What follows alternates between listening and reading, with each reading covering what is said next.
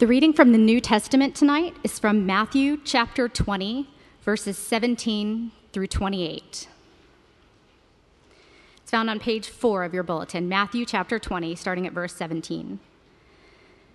And as Jesus was going up to Jerusalem, he took the 12 disciples aside, and on the way he said to them, "See, we are going up to Jerusalem, and the Son of Man will be delivered over to the chief priests and scribes, and they will condemn him to death and deliver him over to the Gentiles to be mocked and flogged and crucified, and he will be raised on the third day."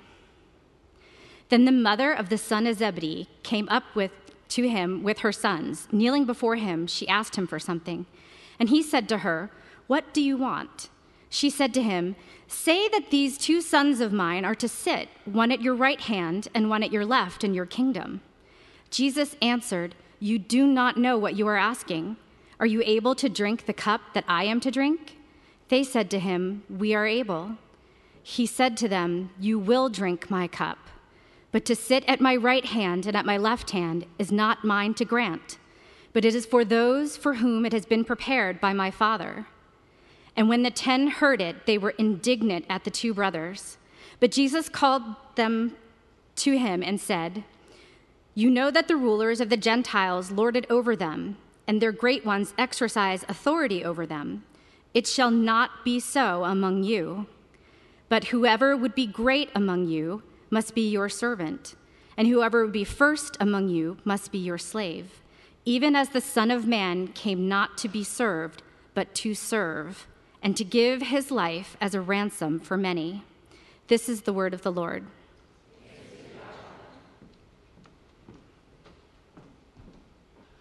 Good evening.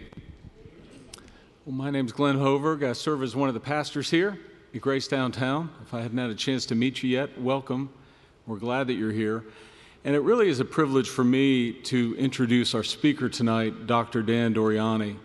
Dr. Doriani is the Vice President of Strategic Academic Initiatives at Covenant Theological Seminary, where a few of us in this room went. Dan is also a professor of theology there and taught me most of the New Testament. So if you have benefited from my teaching, don't answer that. If you've benefited from it, much to do is me drawing upon this man's teachings and notes. But I think what especially a unique gift that Dan had, he has been a pastor, spent a decade pastoring a church in St. Louis. But even before that, it was his ability to teach the Bible in a thoughtful academic way, but to apply it to the person. And I'll never forget him describing one of the parable scenes of the man being lowered from the roof, the account of that, and the way he described that narrative. I'll never forget it. And it made me realize the mandate for us to see the Scriptures in full color, with all its beauty and power. So Dan, thank you so much for being with us. We're going to invite you on up. I'd love the privilege to pray for you before you preach. He likes to go wireless, so we have him confined here a little bit. So if he gets stalking up and down the aisles, don't be afraid. He'll be nice to you. Can I pray for you, Dan? Thanks. Such a privilege, Father, to have your word. Thank you for the legacy of faith that you've given to and through Dan. And we pray now for your Holy Spirit and power. We depend on you solely, I know as he does. In Christ's name, amen. Amen. Thank you, Glenn. It's good to be here, see what God is doing in this church, in this place, in this city. And it's always good to share God's word with his people. I'm going to speak from Matthew chapter 20. If you'd like to know what's coming, I'm really just going to go through the passage that we studied, that we had read just a few moments ago. Basic idea is probably twofold. We have Jesus telling his people, his disciples, that he's going to suffer and die on the cross. And so that helps us prepare for the events we're going to remember and celebrate, the suffering, the death, and the resurrection of Christ. In just a couple weeks, all Christians everywhere will be celebrating that. So Jesus predicts that very graphically in the passage that we read just a moment ago. And then his disciples struggle with it, and they don't want to hear about the cross. They want to ask questions like, can I have a position of glory in your kingdom? And we're going to see why they ask that question. So we're going to see two things. Basically, that Jesus offers himself, his life as a ransom for many, and he knew he would do that. And then secondly, we're going to see what that says to us, specifically that it calls us to a life of service not identical to his, but echoing his. So let's pray just one more moment if we can. Lord, I pray that we would have ears to hear all that you're saying to us as a church, as a body of friends, one by one and together. We ask it in Jesus' name. Amen. So we have a problem, and the problem is pretty simple. We don't like to suffer, right? We do not like to suffer. We like to have things our way. We are slow to inflict pain on ourselves. We are slow to inflict pain on ourselves, especially if it's for somebody else. I don't mind suffering gives me something. You know, I'll do sit-ups if it makes me stronger, but I'm going to do sit-ups to make you stronger. That wouldn't even make any sense. I don't want to suffer for somebody else. We serve slowly. We serve if we must. We serve if it's mandatory. We see this in all kinds of ways. If you have family meals, which is something I commend if you're married, and if you're living with friends, share a meal together. If you have family meals, you can see this. A simple thing, you have a nice meal, the food has been eaten, you're sitting back, you're relaxing, you're pretty satisfied. You look at the table, you have a general sense that things are pretty messy, you have a wispy vapor of an idea that maybe someone might clean it up, and I certainly hope it isn't me. And then your phone rings, and of course, you know, you've got to answer your phone. And so you step out to answer. It would be so rude to speak on the phone with the clatter of dishes going on nearby, and voila, you no longer have to clean up after supper. Isn't it great? Yes, it's a poll. Yes, it's somebody trying to sell you lawn service, and you don't even own any grass, but you're going to talk. And if you own a house, an old house, maybe like this is a fairly old building, you know, there are projects around the house. And if you're a man, you put those projects off as long as possible till maybe 2, 3, 4 months after they're embarrassing, and finally get out your tools and you know, you fix the dreaded doorknob. And when you're done, if you're a typical man, you expect your wife to come round and my hero, you have fixed the great doorknob, and swooning with love and admiration. We want to serve. We're willing to serve if we get recognition for it. That's also true. Most of us would like to have recognition without work. We'd like to not work at all if we could help ourselves. And the disciples are in this place. I mean, they are asking for glory. That's what's happening in the middle of this passage. And it's discouraging because Jesus has just told them how much he's going to suffer for them. He knows that if anyone is going to be doing any swooning, it's not going to be people swooning in admiration for him, but he's going to be swooning under the blows, the suffering, the deprivation. Ultimately, he's going to die, giving his life as a ransom for many. That's a strong term. He's going to give his life up for other people. Now, the question of service has actually been coming up. If you have a Bible in your hand, a physical Bible like this one, or a Bible in your hand via your cell phone or some other electronic device, I invite you, if you want to, just follow along with me and notice that in chapters 19 and 20, throughout these two chapters, the question of how much I give is coming up over and over again. So, for example, in the beginning of our passage, which is really chapter 19, the Pharisees ask how little they can give and still be viewed as religious people, how little they can give to their spouse. Can I divorce my wife for any and every reason, or does she have to do something really bad? That's their question. How little can I give? And then next comes a rich young man who asks the question, how much can I give? And when he gives it, he asks Jesus this question, when I give it, then God will owe me eternal life. What must I do so that I may inherit, so I can be sure I have eternal life? And I'll do something, he's saying, as long as I'm sure that I'll get something back. And Jesus says, well, if you want to do something, keep all the commandments. And he says, oh, well, of course I did that. And he says, oh, Jesus says, I didn't realize you were perfectly obedient all the time. If you want something more to do, I suppose I could think of one thing. You could sell everything you have and give it to the poor. And he can't do that. Because, in fact, while he thinks he's obeyed all the 10 commandments, he actually hasn't even kept the first one. He loves his money more than anything else, which Jesus knew. So the man goes away grieving, And Jesus says, it's hard for a rich man to enter the kingdom of heaven because they're so convinced of their own abilities and strengths, they think they can get somewhere. And the disciples comment as the man goes away. They go, Jesus, he wouldn't sell everything, but we did. We gave it all up. We gave up our homes, our occupations. We've been living itinerant, poverty-stricken lives these years with you. What are we going to get? He wanted to get eternal life. We've done it. What are we going to get? And Jesus says, you will get something, but I have to warn you.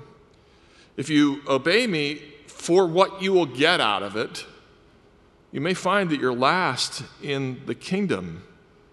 We don't serve others because we think God's going to pay us back. That's just self-service in the end. We don't pray to God because we think God will give us whatever we want. That's just self-service in the end. We do it for God's sake. Bernard of Clairvaux, 800 years ago, wrote this. He said, if we demand a reward to obey God, then we love the reward rather than God. I quote, the soul that loves God seeks no other reward than the God whom it loves. Were the soul to demand any other thing, then it would certainly love that other thing and not God. We don't pay hungry men to eat, do we? We pay thirsty men to drink. No more should we demand a reward to serve God. So if you seek the reward too much, you're not really serving God. God does reward our acts of love and kindness. He does. But he doesn't hustle to reward them immediately every time. He's not our cosmic reward system so that we feel we should benefit from every good thing that we do in some tangible way. Well, that's the background. And then in chapter 17, Jesus tells his disciples that he's going to suffer and he's going to give his life as a ransom for many. This is actually a theme he's given before. In fact, in the very first chapter of Matthew, we read that Jesus will be called Jesus because he will save his people from their sins. And the name Jesus basically means God saves. So Jesus' name is God saves. And then as he goes through life and he receives some hostility and opposition, he tells people that not only is he going to receive hostility and opposition, he's going to die. He says, I'm going to suffer many things at the hand of the elders and the chief priests and the teachers of law, and then I'm going to be killed and the third day raised again. He says that in chapter 16. Chapter 17, he tells them again, he's going to die on the cross. And here in chapter 20, he says it in more detail. You all love me, he says, good, but I'm going to be betrayed, condemned, mocked, spat upon, crucified, and slain. And it all happens. And Jesus knows that the religious leaders were envious of him. They didn't like his program at various points. They're hostile. They think he's a worker of iniquity. They plot against him. They arrest him. They flog him. They crucify him. And the Romans are all too willing to go along with it. So Jesus says he's going to die. And he did die.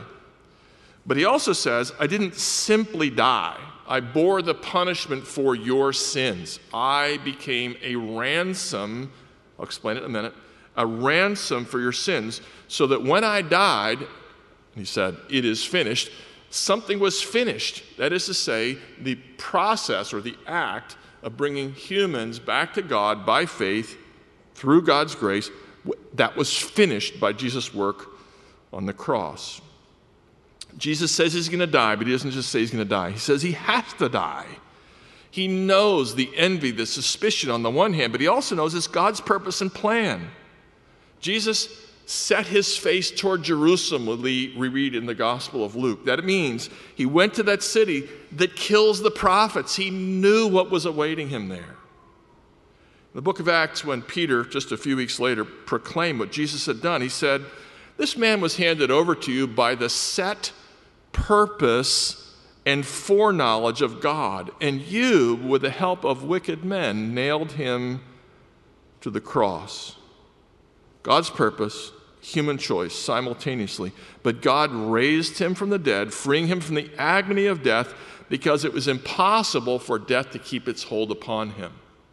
And that was all God's purpose and God's plan. That's what happened at Easter after the events of Good Friday.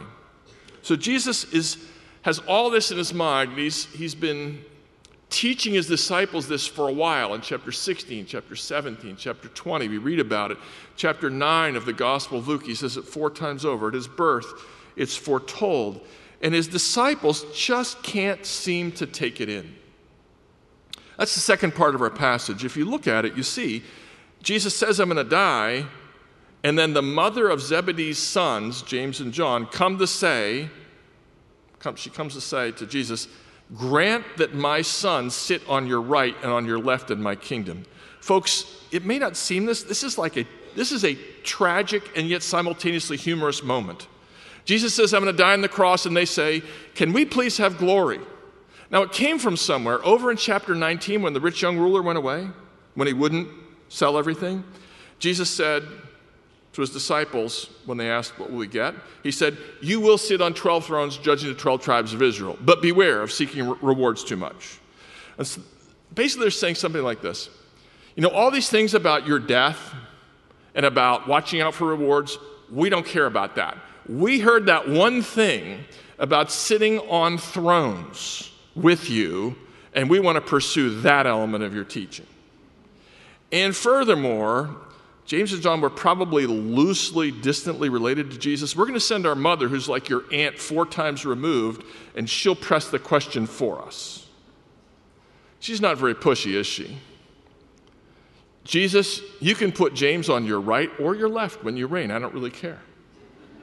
The choice is yours. As long as one of my sons is on your right and the other is on your left, everything will be fine.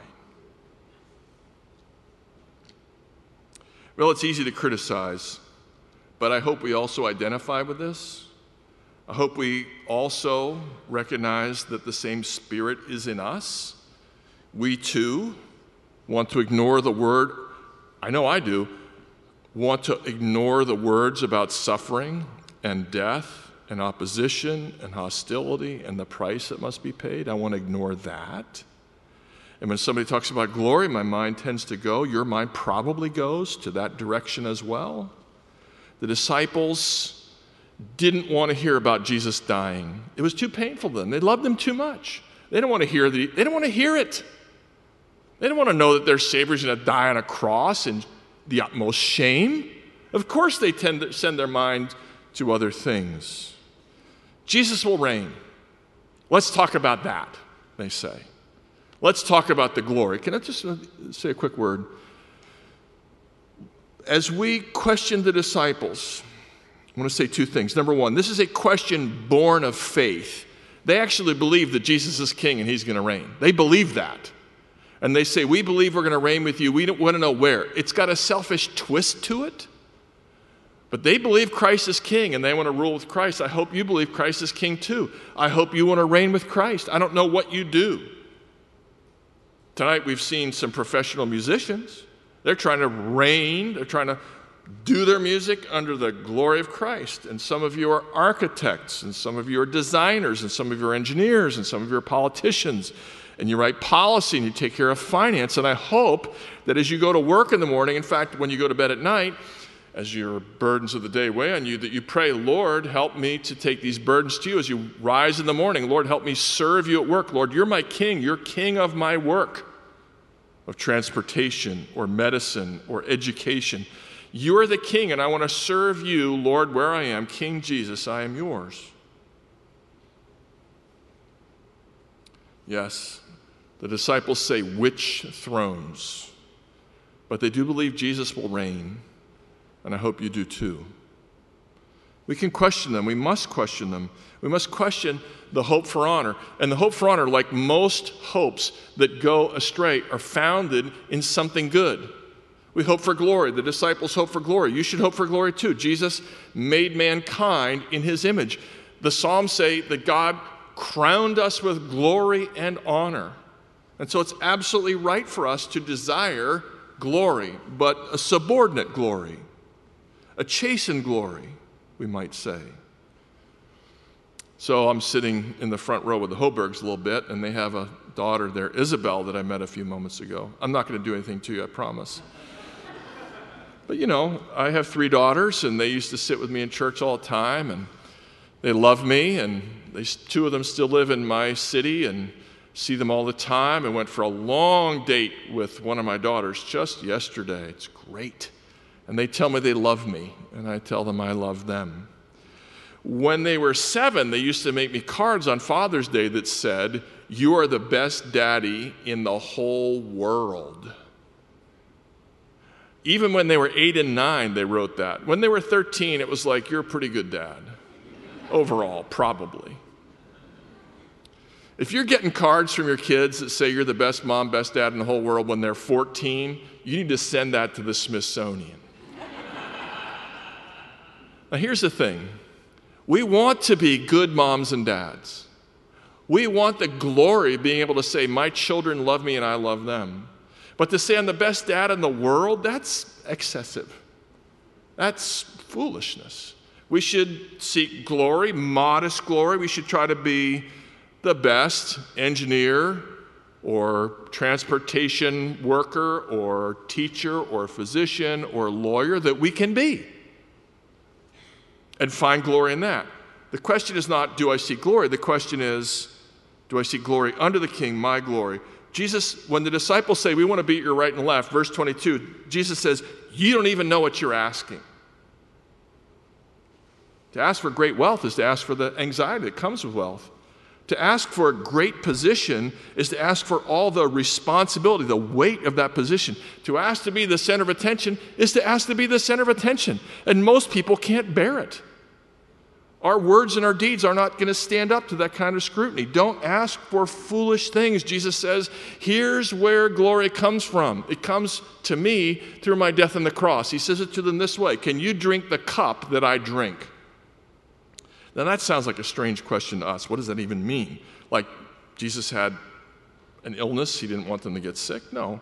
It's a metaphor that has long lost its meaning. The word cup in the Bible signifies the judgment or the wrath of God. It comes from the idea that when you drink something, you drink it to the dregs in a day before filtration.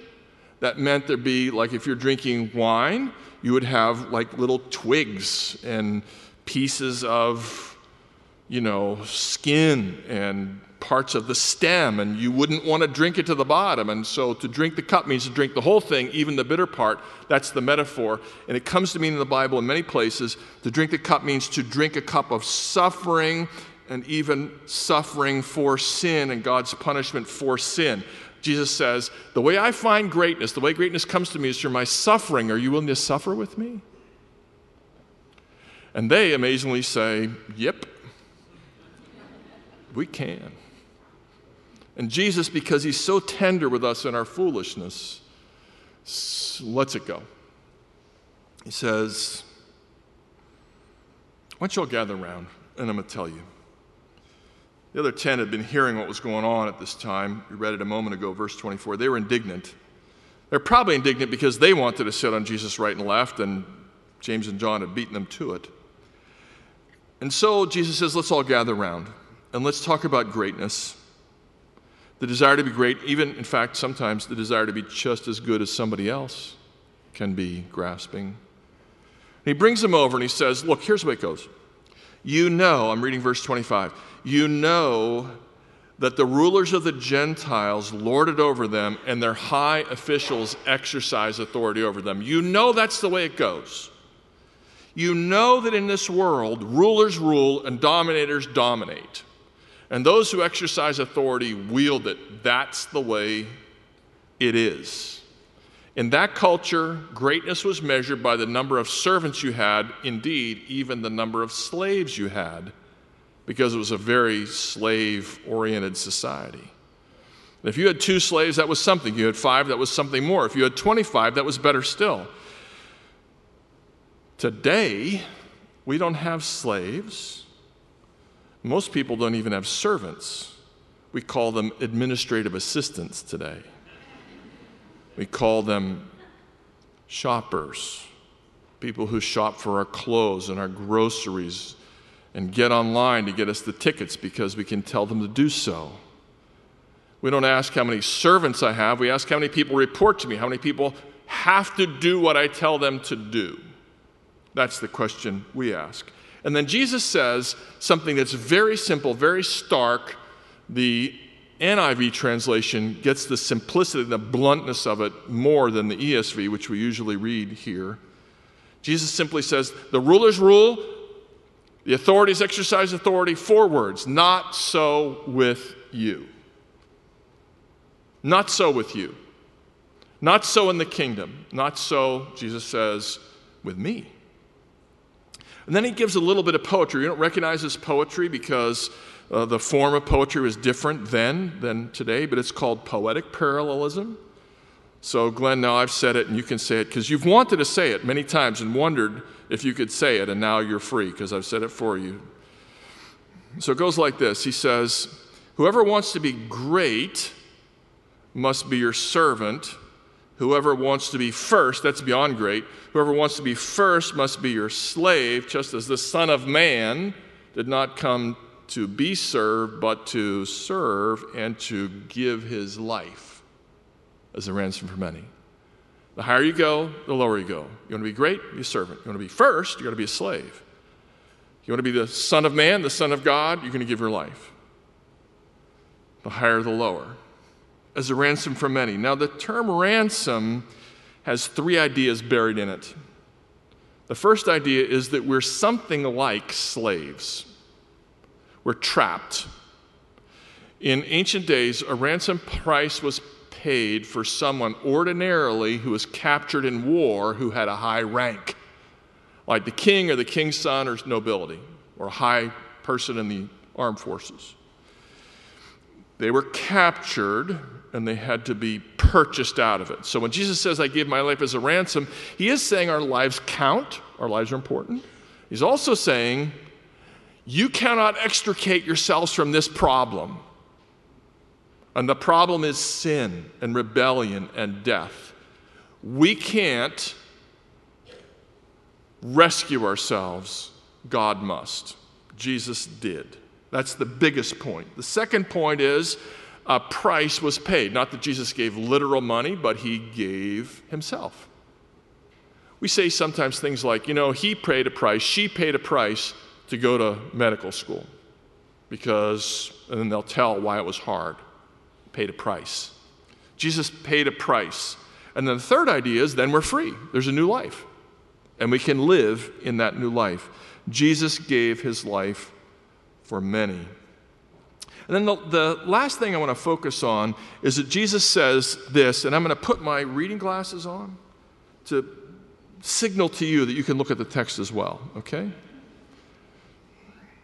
Because I've been reading and half memorizing and all that kind of thing. And notice that it says this. It says, whoever would be first must be your slave, even as the Son of Man, verse 28, did not come to be served, give his life as a ransom for many. I want you to look at that little word, that little phrase, even as, just as.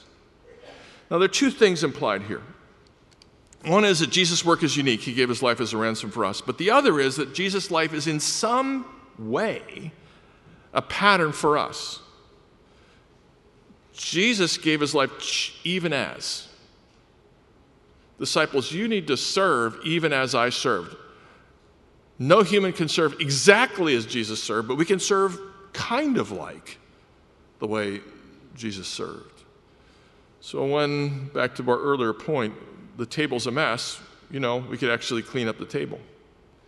And when there's a coat on the floor, we could not maybe say, hey, there's a coat on the floor, who left it there? But we could actually just pick it up and put it away. Or other little things. We had our children go off to children's church or education. A lot of times it's hard to recruit people for things like that. They don't want to miss the service. But of course, that's service too, isn't it? People hide behind, children are not my gift. Yeah. But the kids are here and somebody needs to do it. In fact, a little before I got to know the Hoburgs, I was invited by some people in the seminary. When I was a seminary prof, first round, I was a prof for 12 years and a pastor for a church kind of like yours, and then back to the seminary last several years. And some students said to me, we're having a youth group, a junior high youth group. retreat, and we think you should be the speaker. And I was studying this passage at that time. It was 21 years ago. I remember it clearly. And I said, no. Now, usually when a speaker doesn't want to do something, the speaker says, I'll check my schedule, pray about it, and get back to you. That means no. But I didn't even mess around. I just said no. Why not? Well, I had a youth group once when I was 21 years old, 22 years old, and there were 15 in it, and 14 of them came to torment me. 5 of them were actual, genuine, literal, juvenile delinquents. They were trying to get me to lose my mind, and I just emerged from recovery a couple of years ago, and so I'm not going to do it. And the leader of the group said, well, we really think you're the right man because this is what we're speaking on, and we know you love this topic, and you have 2 preteens right now, and so you should do this, and you know what, your daughter, 12, can come for free. And I said, no, I don't care if she comes if I'm not coming. That wouldn't move me. And then they said, well, you could get to know other kids her age, know what that age group is like. And that, I thought, okay, there's a point to that. And then they said the food is really good, which I knew was a condemnable lie. And then they said, we'll get you an isolated cabin connected to the main body of the retreat center only by monorail. You will have a code for the monorail. And after, about a week, I said yes. And I was working on this passage. And I didn't want to serve those junior high kids while I was preparing a talk on this passage. Giving your life to serve other people. That's the human illness, isn't it? It's the human weakness. And we need Christ. We need him twice over. We need him to redeem us from that selfishness, and we need him to show us a better way so that we can live even as Christ lived. Let's pray together. Heavenly Father, I thank you so much for giving us this part of your word. Lord Jesus, I thank you for living your life, giving your life as a ransom for many, and teaching about it, teaching your disciples when they were so thick, so misinformed, like us. Lord, thank you for teaching us and for redeeming us and pouring your love out on us all through our lives, and above all through your death and your resurrection, which was no accident but the fulfillment of your long plan to redeem us, to bring us to yourself, that we might enjoy you day by day, now and always. We pray it in Jesus' name, amen.